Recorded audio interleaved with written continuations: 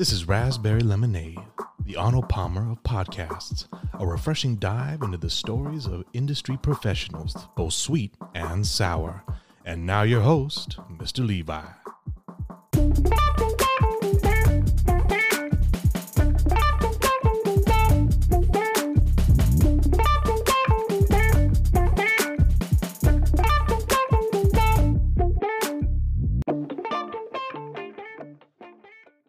Our next guest today is Miguel Ramirez, aka Miki Ram from Ram Installation. How you doing today? I'm doing great, Levi. Nice to be here. Yeah, awesome to have you, my man. For those of you who don't know out there, I want to just preface this by saying Miki is my best friend and I've known him for years. And up until recently, I've started to understand why him being an entrepreneur is so important to him. Miki, tell us about your business. Okay, so I'm a residential, commercial, and industrial insulation contractor. By that, I mean that we do the kind of fiberglass insulation, if you've seen that in homes, both existing houses, and we do it in new constructions. Commercial-wise, we do like pipe insulation, so it gets a little boring, but long story short, we keep cold pipes cold without dripping, hot pipes hot without burning anybody or losing energy. And we do the same for air conditioning systems and even in the oil and gas industry as well. Wow, that is a lot. And it seems like what you've been telling me off air, you guys have been really busy this year. Tell us a little more about that.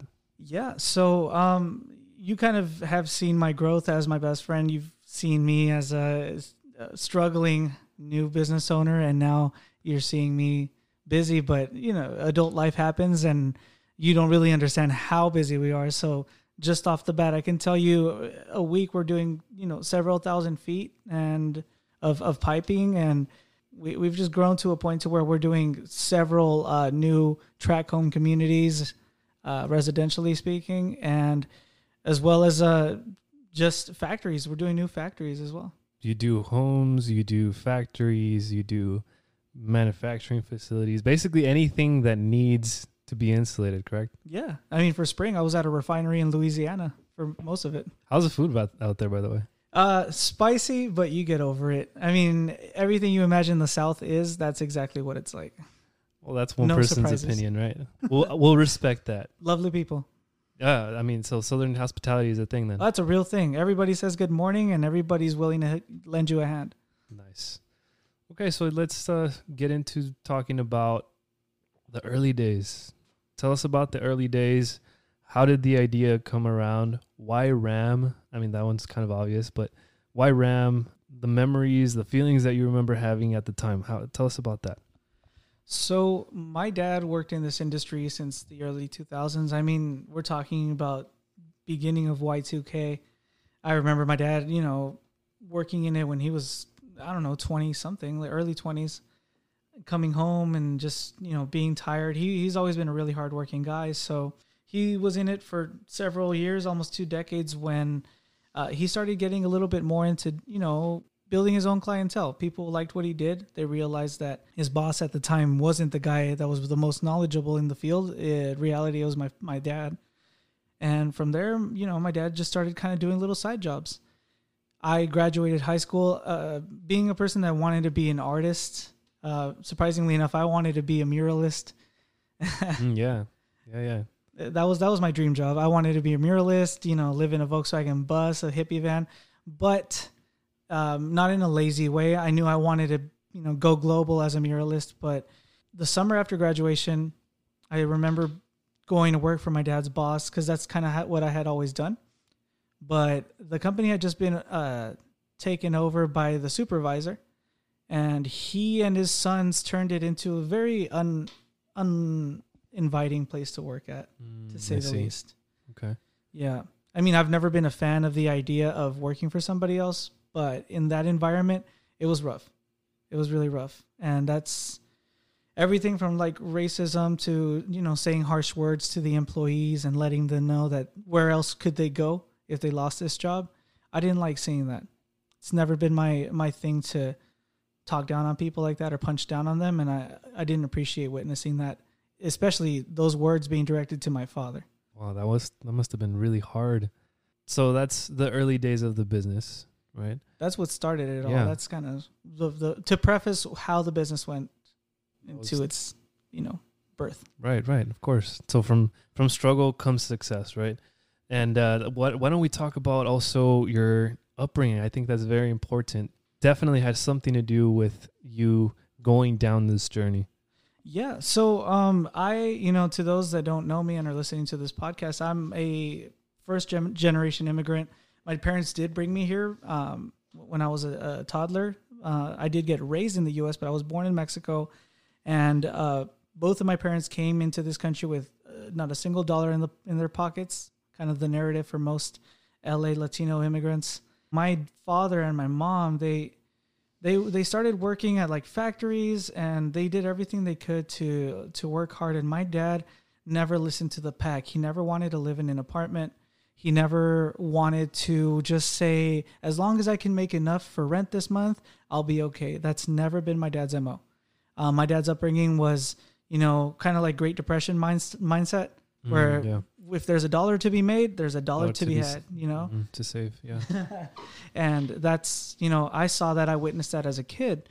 So being, a poor immigrant child, I remember that parents couldn't afford a lot of things. Most of my toys were from like the Goodwill, Salvation Army, stuff like that. Never got the latest toys. Wait, you had toys? Must be nice. No, I mean, no, I'm just kidding. It was hard. It was a really hard life.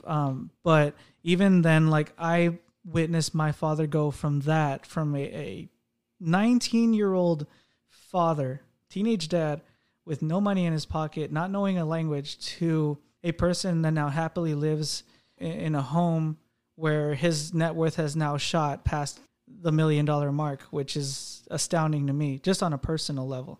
That's where his wealth is at, and I'm really proud to see that. So that's kind of the example that was given to me by my parents. It's hard work, but hustle harder, hustle smarter, not harder. There we go. Yeah, I like that. When it comes to being an entrepreneur, I can never pronounce that word right. Entrepreneur? Entrepreneur. Jeez. Tongue twister. When it comes to that, would you say that's something that was instilled in you? Was that something that you kind of, now looking back, you feel like it was always inside of you? Or was that like a learned skill?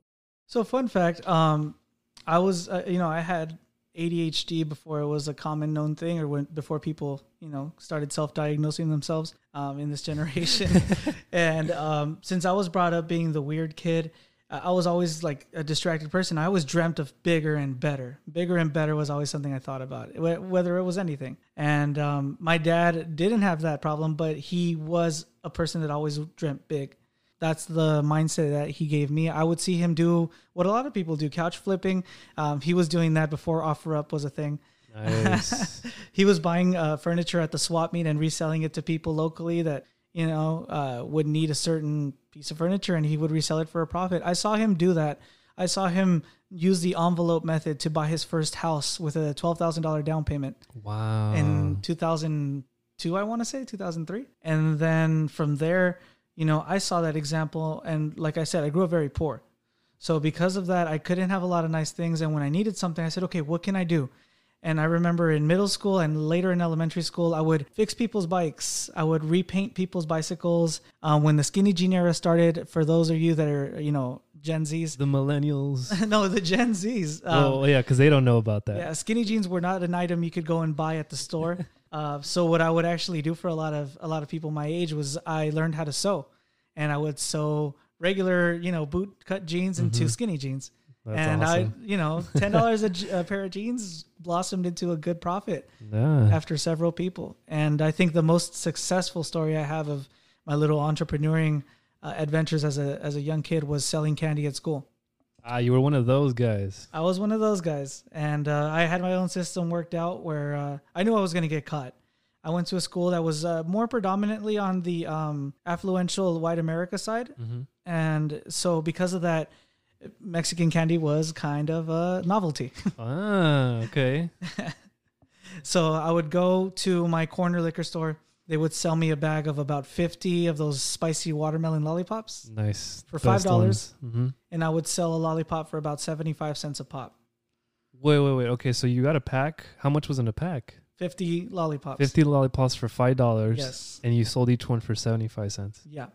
Dude, that's amazing That's more than a 600% margin. markup. Yeah.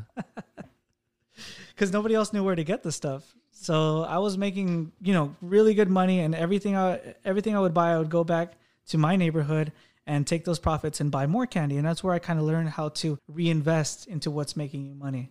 Nice. Those are the early days. I did get caught. Thankfully, the student store would change my change into dollar bills. So all they confiscated was like $7 worth of quarters. Got you. So when you were doing that, would you say that was probably the start of like, ooh, like I have a knack for being able to make money? Yeah, exactly. And like I said, growing up as the weird kid, I always had, unfortunately, this innate problem with authority, I would say. So still does.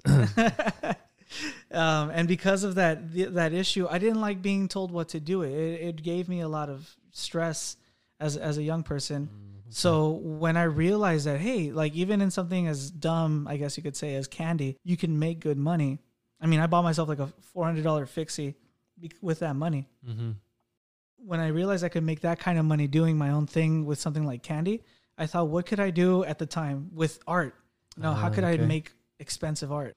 Let's talk a little more about that, about the art, because you mentioned you wanted to be a muralist. I've seen your artwork, and you'll still do it from time to time. Did you have any success? I mean, relative success when you did it as a teenager? I did. I would get paid to do little commission pieces. I mean, you got to understand, this was before you could iMessage someone a gift that said, I love you. Yeah. So the cute or heartfelt thing to do for a lot of young teenage couples was to do a little art piece for them. And I would get commissioned to do those, like, would you go out with me, or prom ? I did a lot of just even people that just wanted their name graffitied. I was really into graffiti, and the most I ever made as a teenager for a commission piece was about $300. Wow. And you were like, how old by then? I was 16. Dude, so you were 16. That was 2010. Back then. Yeah, $300 was a lot. Oh yeah, yeah. You felt like Jeff Bezos in 2010 with $300. Yeah, wow, that's amazing. So your base clientele was people who wanted to give their significant other like a little something. Yeah, and people that just wanted their name out there as like a graffiti piece or something like that. That's awesome. I met a couple of other Mickeys growing up who would do that as well. I never realized it was that successful though. That's really cool. Yeah, there's some money in it. All right, so let's see, what else can we talk about here? We've talked about how Ram Insulation got started, or where it kind of sparked from, right? Yeah. Tell us a little more about that, as far as what was like the final straw for you and your dad that was like, you know what, we can't keep doing this. We got to do our own thing. And everything that comes with a business. Like, I'm sure there was a lot that you didn't know that you had to figure out as far as like the day-to-day things from business. So tell us about that. Let's start with that story of what was the last straw for you guys. Sure. So like you've heard so far in the podcast, as a kid, was distracted, had problems with authority. My dad was a hardworking person who inspired me. My whole family does inspire me, but my dad was the one out on the field doing this really, really demanding physical labor. And the final straw for me was when I started working there in 2012. I would see my boss, the new owner of the company, yell at my father in front of other people. Oh, man. It was one of those things where it's like, Dad, you were an immigrant, but you have all of your legal paperwork now. You're a hardworking person. You take care of all the aspects of the business. You're not just a labor person. You're a salesman. You get the jobs. You measure everything out, plan jobs or projects out for this boss of yours. And he still has the goal to yell at you and humiliate you in front of people. That's absolutely terrible. It was infuriating. And he tried to do that to me a couple of times, and I would always talk back. And it was always like I was known as the smart guy, the smart aleck in the company, because I was terrible at doing the job. I've never been good at doing what I sell to other people. I'll never say I was the best insulation installer, But, I learned while there, I was a shopkeeper. I learned how to measure the material out, how to, propose projects. Okay. I learned that on the job. Nice. While kind of seeing what it took money wise to do every project on the labor and the materials side. So I would take mental notes. And like I said, when I saw that this new boss was just going to keep mistreating my father, I said, you know what? No, not that I left my art dreams aside, but I said, I need to stop dreaming for myself and I need to start dreaming for my family. And that's when Ram Insulation started. I always tell people the first logo I drew for our company, I drew it on a napkin on my break in that company. That's so cool. Do you still have that? I don't have that napkin anymore. I don't know what happened to that'd it. be such a cool little thing to put on the wall. Oh my goodness. If I could have a museum with that on display, I would. I still remember drawing the logo and putting Ram Insulation on there. Mm-hmm. And the boss's son saw that and he laughed himself into his office. Wow. Some people. Who's laughing now, though? Who's laughing now? Exactly. That's awesome. So, I mean, like I said in the beginning, Ram Insulation sounds kind of obvious why, but please, for those of us that haven't figured it out yet.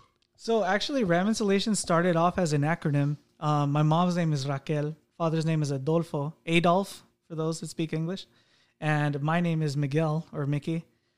So you put those three letters together and makes the word Ram. And it so happens to be the beginning of your last name, too. It just happens to be the first three letters of our last name. So we took that. We didn't want to do Ramirez Insulation or anything like that because unfortunately, trades like landscaping or something like that kind of get an unfortunate connotation of this is cheaper because it's a Latin-owned business. Right. So because it's an immigrant doing the job. Yeah. Exactly. So let's stray away from that, and let's be sincere with ourselves about what the climate is like in the construction world, and let's understand that we got to do something that really sounds professional right off the bat to everybody, every demographic. Yeah, and I mean Ram really has an impact, pun intended. So yeah, awesome. All right, so that's how that went about. And then as far as the business goes, what were some things that you remember that you were like, oh damn, I have no idea what I'm doing, and like, what the heck does this even mean? Why do I need that, legal document or whatever? What were some things that you, when you first started, you were like, oh my goodness, what's going on? What do I do?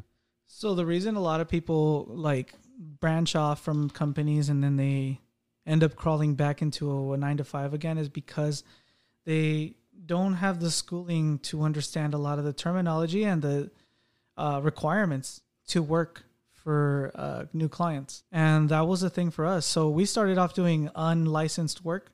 It was a terrifying feat. Yeah. My father actually got fired for doing side jobs. So we just had to jump right into getting clients, right? Getting clients, yeah.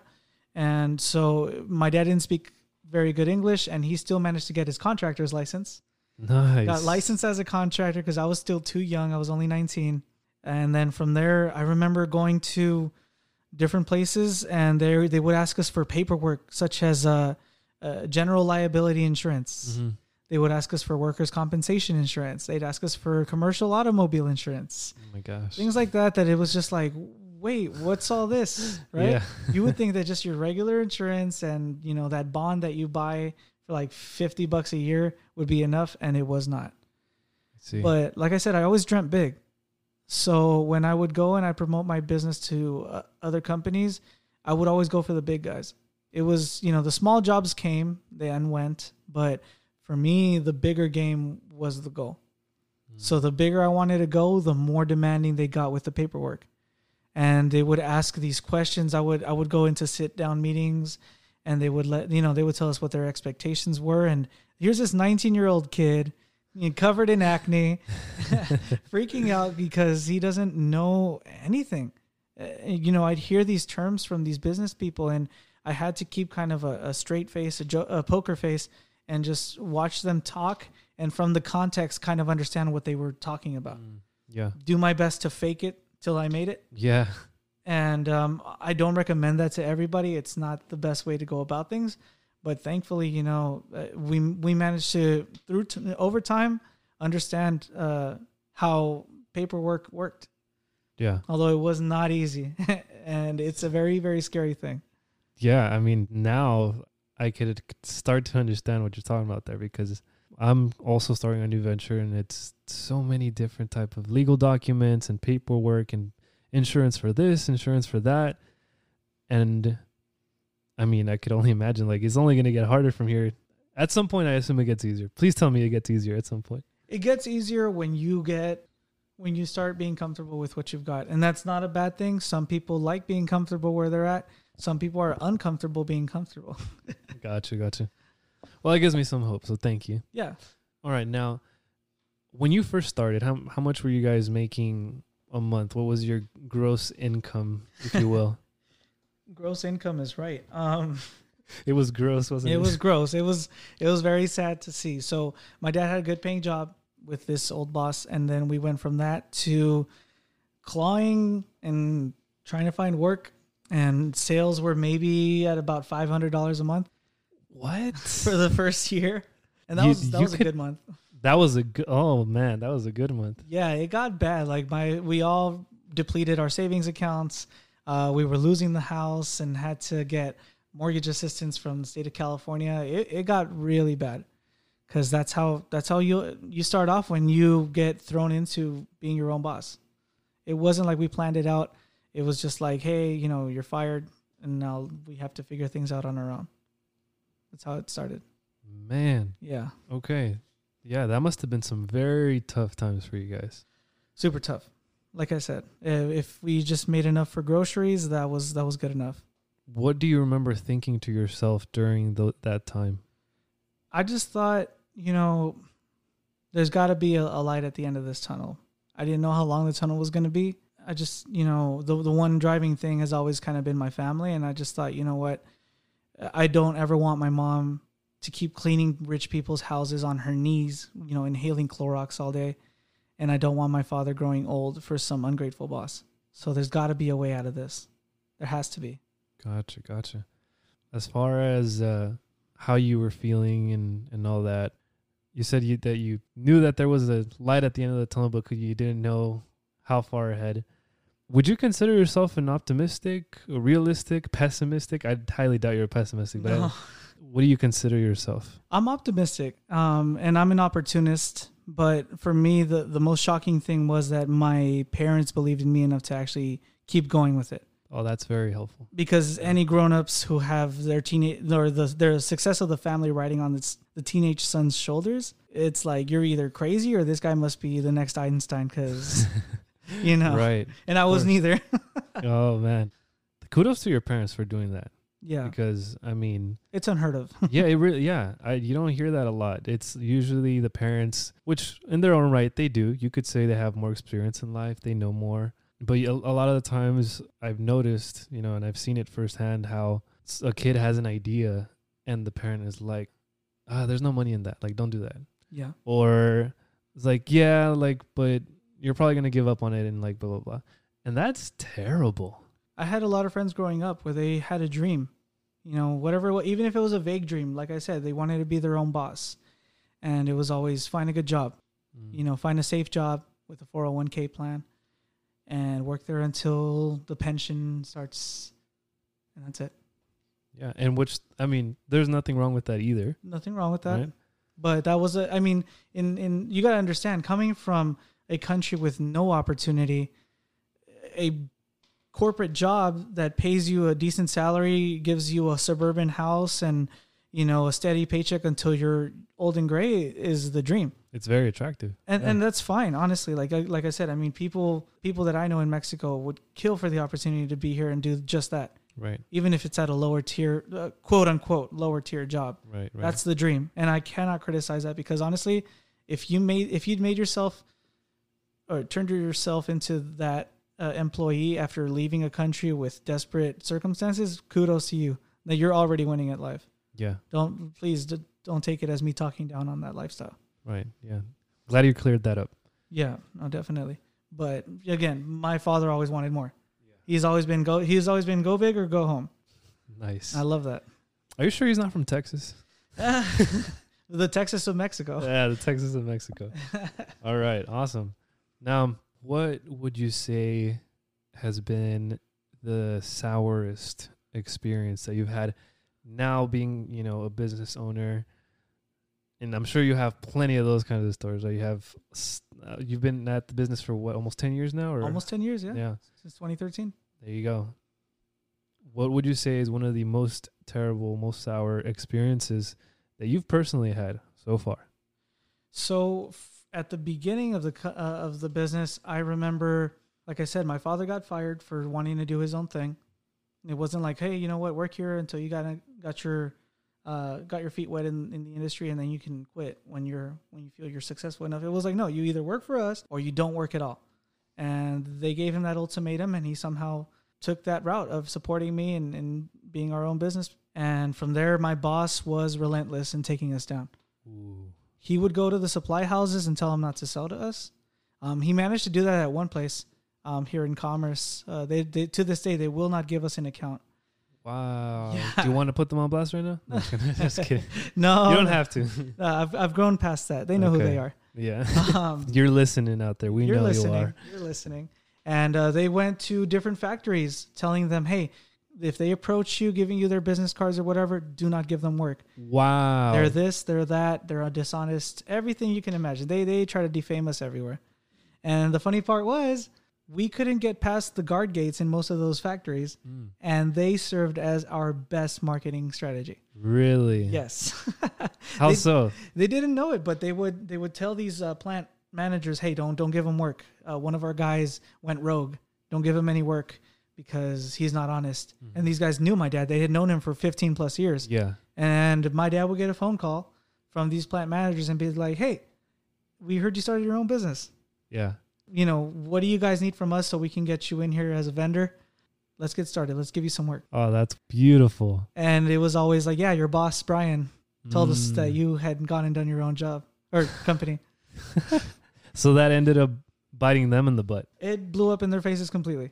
Their take us down or stomp us down while we're small strategy turned into the biggest marketing strategy in history for us. That's awesome. And then, okay, so maybe explain that part a little bit so that the listeners can understand. As an installation company, the basic steps that you have to take to actually do a job. Sure. To be a contractor, so what we have to do is we actually have to, have a bigger, another contractor, be it an air conditioning company, or like a pipe company or a general contractor, have a project somewhere. Mm-hmm. They need us to, insulate whatever they've got. I've got to go there. I've got to go ahead and measure everything up. I got to give a price. And then if the price is good, then we go ahead and sign the paperwork and the project is ours. All right. And then as far as actually getting the material and all that? Getting the material, we have to, depending on what materials we're using, it either has to be fabricated, or if it just comes from a factory somewhere, then we just go ahead and buy it at one of our supply houses and install it. Do you guys ever make anything in-house? We do make a lot of stuff in-house. Oh, tell us about that. Yeah, so we actually began making like removable insulation covers for everything from exotic vehicles exhausts. Ooh. So people don't get burnt, to just acoustic enclosures or acoustic kind of boxes for compressors that make a lot of noise at factories. Nice. Yep. And is that something that was already in the industry, or is that something that you guys came up with on your own? It was already in the industry, but like everything, we just started becoming that one-stop shop. Gotcha. There's no other contractor like us that does everything from residential to the most hardcore industrial insulation. Yeah. You're either residential, you're either commercial, or you're just industrial. There's no one-stop shop. Gotcha. And that's what you guys have created here. That's what we've created, yeah. Nice. All right. So that was one of the experience that you mentioned earlier that was terrible. I'm sure you have a lot. Would you like to share one more that was pretty impactful for you? Sure. So last year, for those, that haven't followed the company's trajectory, is we were doing really good up until 2019. 2019 was a year where things started going downhill financially for us. This was pre-COVID.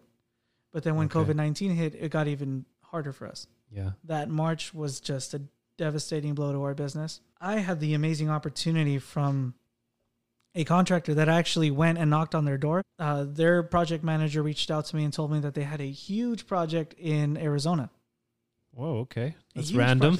Amazing, though, because it was an amazing opportunity. They gave me the drawings, the blueprints, if you will, and it turned out to be more than $500,000 worth of work. Wow. Which was like, okay, that's a lot of money for one single job for us. Right. It was an amazing opportunity, especially because we were suffering so much financially. We went ahead, we ran the numbers, we took care of everything, and we had been awarded the job. They gave us an intent to award, a notice of intent, it's called. And we thought we were going to get this job. We were going to save our business this way, and things were going to go swimmingly after that. Yeah. The issue with that is, and what a lot of people don't know, is that insulation is a very corrupt industry. There's a lot of corruption. And one competitor that had this company as their client found out that we had bid on this project and we were about to win it. Yeah. So he starts storming into the supply houses that gave us pricing for this project and starts telling them or threatening them. How so? He goes in, starts cursing people out, saying, FRAM, who are these people? And, why did you guys give them pricing? And just threatening the people that worked at the supply houses verbally. It's crazy. Trust me, these companies can get very power hungry and very territorial. But next thing I know, a couple days later, I get an email from their project manager saying, thank you for your time, but we are going to go ahead with X company. Wow. The same company that was barging into supply houses threatening people. Wow. The sad or crazy part about that was that that same week, somebody that I know that works for that company ran into me, and he had like a weird look on his face. And I said, hey, what's going on? Are you good? And he said, I just witnessed something super corrupt that my boss did. And I'm pretty sure it has to do with the fact that you guys didn't get that Arizona job. Wow. And I found out the full scoop, and it was like, wow. It was a devastating blow for us. We thought all hope was lost because this was our big shot. Yeah, this was going to be your make it moment, right? The big make it moment. Wow. So how'd you guys recover from that, or what happened next? So what happened next is I went into overdrive. I started driving to different contracting companies, handing out. I created some folders on Adobe Illustrator. I made hundreds of them, and I would pass them out. Out of 100 folders that I would hand out, I'd get 1 or 2 positive responses. Yeah, that's how it tends to go. Yeah, that's how it tends to go. And out of those 2 positive responses, it was like, hey, let's do this job. Here 20,000 here, or 40,000 here, or 60,000 there. Before I knew it, by the end of the year, I had made exactly what I was supposed to make with this one project from this client that unfortunately didn't give us the job. Right. Oh man. Well, that's good. It just went into survival mode, I guess. Right. Yeah. And had to make it work somehow, right? Had to. Let's move past the sour stuff. Let's get into the sweet. The sweetness. How does Nacho Libre say it? I forgot what he said. The nitty-gritty. The nitty-gritty, yes. The good stuff. What's been one of like the best stories, or one of the best stories that you can tell to the audience that you've had throughout this journey now for almost 10 years? So the best recent story that I've had is actually the fact that, last year was supposed to be the year that did us in. Last year was supposed to be the year that really just took us down, especially with that bad experience. But this year it was not looking good, and things just got crazy busy. Things got insanely busy. Before I knew it, I had the opportunity to bid on a big project at the California Science Center. Oh, nice.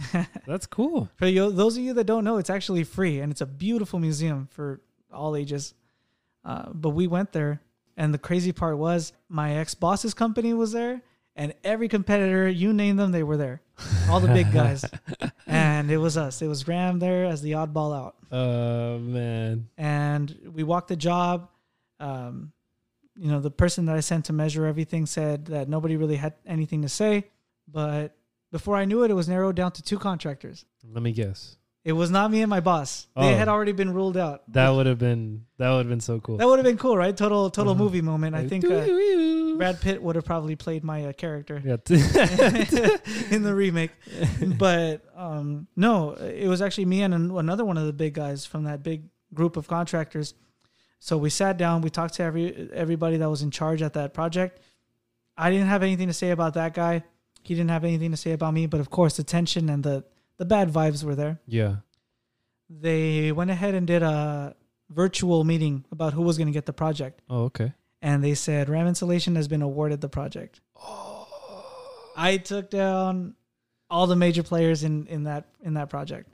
Wow. You were like, I'll be right back. Put them on mute and like, woo! Exactly. I did a happy dance. I was in the middle of lunch with my parents when I heard the news, and I lost my mind. It was such a blessing. And although it's not the biggest project I've ever had, it was just amazing to see that this is how far we've come. We're not getting jobs because we're the cheapest guy out there. We're not getting jobs because we're lowballing projects. We're getting jobs because we're there and we got a system in place, and we've got a trusted team of foremen and supervisors that can take a job, finish it all the way through, and we've made a good reputation for ourselves. All without taking away the quality of the work. Exactly. No shady stuff, no corrupt business, just business. Wonderful. Dude, I'm so happy for you. And that story, gave me a little chills. Might be the AC. No, I'm just kidding. No, yeah, it was definitely the story. The AC is blowing ice cold, though. It is. So what else? Tell us about then that your biggest job so far. So our biggest job so far is actually this contract. I guess you could call them a contractor. They actually manufacture oil and gas tanks. I guess you could say the parts of processing crude oil, turning them into liquefied natural gas and other petrochemical products. Okay. They were a company that I was trying to get my foot in the door with for years. I would go to their warehouse. I would go to their offices, and they'd be like, "Hey, you can't be here. Hey, can we help you?" Yeah. And it was like their vendor, their contractor was actually my old boss's brother-in-law. Oh my goodness. Which was another contractor. Yeah. It's like you keep somehow crossing paths with them. It's a fistful of people that are in this industry. That's why it's so corrupt, because the few that are there, They want to keep a chokehold on the industry. So I would go in there and they'd say, "No, we've been working with this contractor for 35 years. We're not breaking this bond." Mm-hmm. Long story short, they had gotten careless. They grew careless, and there was finally an opportunity for me to put my foot in the door. Did something go wrong on the job? Something went wrong with something they did. They started going cheap and buying Home Depot products. No offense, Home Depot. Home Depot products, and putting them in something that's going to be in a refinery that could blow up if you do the insulation wrong. Ooh. These things get really hot, and if you use subpar products, people's lives are at risk. Mm-hmm. I don't need to tell you to YouTube refinery explosions. It happens in literally a flash. Yeah, and hundreds of people can die, and it's not something that can be taken lightly. And this contractor just grew careless, just didn't take it into mind anymore, didn't think quality anymore. It was just these guys had become their goose that laid golden eggs. Okay. Yeah, and we had been given the opportunity to bid on something and replace them. And if I'm honest, at the beginning, that first job, I lowballed it. I lowballed it because I wanted to prove that we could do a better job. Okay. And it sounds counterintuitive. It goes against everything that I could advise anybody else to do. But these guys were the big shot. These guys were the money shot. Yeah. And when I did that, I actually ended up getting interviewed by their inspectors, asking me if I knew European standards. What? It was a 3-hour-long interview. Oh, man. I read up on thousands of pages of details, manuals, everything, just so I could be knowledgeable during that interview. And the sad part was that the previous contractor, just because he was European, he never got that interview. Wow. They literally just walked him into the door. They just assumed that he knew. Assumed that he knew. And I had to do all this research, which is, unfair, but we'll call it just another obstacle.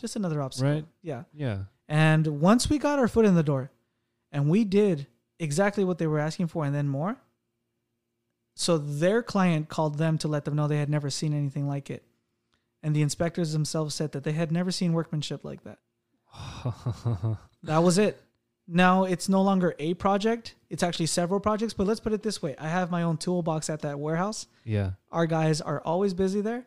And this year we're expected to make just from that one contact alone, close to $1 million in sales. Wow. That is absolutely crazy, man. Yeah. Just from me doing everything I could to just remind them that I existed. Even if it took years, I said, I'm not going to let up. You are going to give me the job one way or another. One day or another. Yeah, one day. Man, so One that day. persistence. Paid off. Mind you, I mean, you've got to have 30 to 40 clients to make a good year, at least a job per week, right? Mm-hmm. And this is just one of the clients that I've got now that's like that. So with this one client, compared to previous years, like how much of the income do they kind of 100%. cover? Oh, wow. 100%. Wow. Okay, great. Yeah. So that must be a great feeling because you know that you can at least make that much this year, right? Yeah. Let's say no other clients call me, which isn't happening. Jobless. No other clients are calling me, and these guys are the only ones there. They will be more than enough for me to make all my payments on time, pay all my guys, promote all my guys, give them their bonuses, and still walk away with a nice chunk of change. I love that, man. That's so inspiring and motivational. And I know you guys are just I think you guys are just starting to really exponentially grow, because all this time it was kind of looking for that one shot that was going to propel you to the next level. Yeah. Because like I said, I mean, some people on this podcast, you're probably going to interview people that made it big the first 3 years, and that's great. Because they managed to get into a industry that has those opportunities. Our niche is a niche. It's a very... even on Instagram, the organic growth has been a little painful and steady, but it's been there. And money-wise, same thing. I mean, that project being stolen away in a corrupt way, it's not the first time it's happened. It's the biggest blow. Oh, it's not? Okay. It's not the first time it's happened. So it's just these last 10 years has been fighting our way through it. But now we've created enough of a repertoire to where potential new clients are no longer listening to these corrupt individuals' rumors, and they're saying, hey, you've made a name for yourself here. Yeah. I want you showing up to my factory, to my new job site. Yeah, maybe $1 million in sales from one client isn't impressive to some people that are much more successful in their own industry, but from the kind of experiences that I've had in this industry, the corruption I've had to fight, it's for me, I feel like it's nothing but net for 2022. Yeah, it sounds like it. It's awesome. Now, I think we've covered quite a bit. Yeah. And we've heard the sweet, the sour, and everything in between. I'm excited for what you guys do. I'm excited for what you guys will do in the future. I know we've talked off the air, and you have a lot of big ideas, a lot of big dreams. You're very environmentally conscious, and I know you have goals in that area as well. Definitely. Do you want to talk a little bit about that? Yeah. So we work with a lot of polyurethanes and just plastics in general. It's an unfortunate part of our industry. But from that, I've actually had the opportunity to start contacting people that make roller skate and skateboard wheels. Okay, what does that have to do with insulation? They take the residue or the leftover urethanes and plastics from our projects, and they're thinking of turning them into or repurposing them into skateboard and roller skate wheels. That is so cool, dude. So every little scrap that's left over has a new purpose in life. Wonderful. Instead of ending up in the landfill right away. Yeah. So it's a step in the right direction. We can Definitely. do better. I'm in talks with a cannabis or a hemp insulation manufacturer. Mm-hmm. They're finding sustainable ways to create house and building insulation with cannabis. With hemp. Yeah, that's cool. So I think I've actually seen a video about that. It's more like fire resistant, right? It's fire resistant. It's like I said, it's sustainable, and I think like anything in any industry, we can do better than what we're currently doing. We can be more earth friendly, earth conscious, and sustainable. So I would love to be the first contractor that really gets to that point.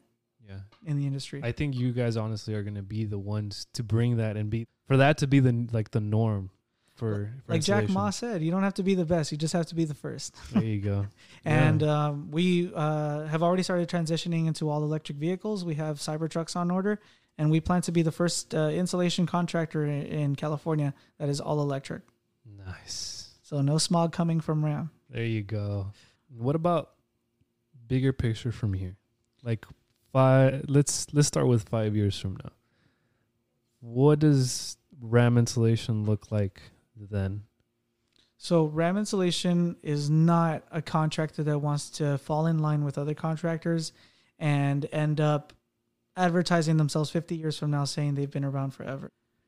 Okay. Ram Insulation is my baby, but it's an ever-evolving thing. Yeah. It's an ever-evolving thing that has now sponsored or been a donor to other business ventures that I've got going on. Can't say much, but we're focused on the future. Okay. We're focused on the future, and we are getting ready to disrupt the insulation industry. By that, I mean we're taking technology to a whole new level and incorporating it into insulation on a scale never seen before. What's that hashtag? Find the sleeping giant. There you go. Look for that hashtag. Man, okay. Sounds like you guys got something brewing there. Oh, we got something big going on. All right. And although I'm not, I don't own several companies or anything, my focus is to turn this business into the future of the construction industry as a whole. That's the goal. That's a wonderful goal. That's the end game, is to just Ram be a household name for innovation and just progress. And craftsmanship. Craftsmanship is key, yes. Well, that is an amazing, amazing story. Several stories that you gave us today. Thank you so much for that. I'd like to finish the podcast on a high note because we covered a lot of sour stuff in the beginning. What would you say is a song that is the current soundtrack to your life right now? For me, if you had to choose one. For me, it's Glorious by Macklemore. Big shout out to Macklemore. Okay. When I first heard the song, it's just saying, I'm back like I never left. Like I said, we hit rock bottom in 2020. We're almost gone or eliminated from the race in 2021. And now we're back with a vengeance. I'm back like I never left. Another sprint, another step, another day, another breath. Been chasing dreams, but I never slept. I got a new attitude and a lease on life is a peace of mind. Seeking a find I can sleep when I die. Want a piece of the pie. And like I said, we went from making $500 a month in sales in 2013 to now heading into the multi-million-dollar business arena. And I couldn't be happier. It's not a numbers game. It's not about the money. It's the fact that I've been able to give my mom and dad health insurance. It's the fact that I've been able to lean into paying off their house. It's the fact that I've been able to help so many people, change so many lives with the money that I've made from this business. And knowing that I can make more only gives me a focus as to how many lives I can change from here on out. So I feel glorious. Nice. Oh, that's beautiful, man. I really, really vibe with that. Well, Miki, it's been an absolute honor to do this with you. I don't know why we never thought about doing this sooner. I love this. This is great. I mean, we always kind of ramble. Yeah. Us, like, regardless of having a mic in front of us. But again, thank you for joining us today. Thank you for being part of this episode of a Raspberry Lemonade podcast. I'm excited to see what you do next. Where can people find you on social media? Find me on social media at @Ram_insulation. Or you can just look up Ram Insulation Inc. There we go. Thank you so much. This has been Levi and Miki Ram. Signing off. Stay saucy. Hope you have a good day. Take care. This has been a Redbird Studio production. We hope you enjoyed the program.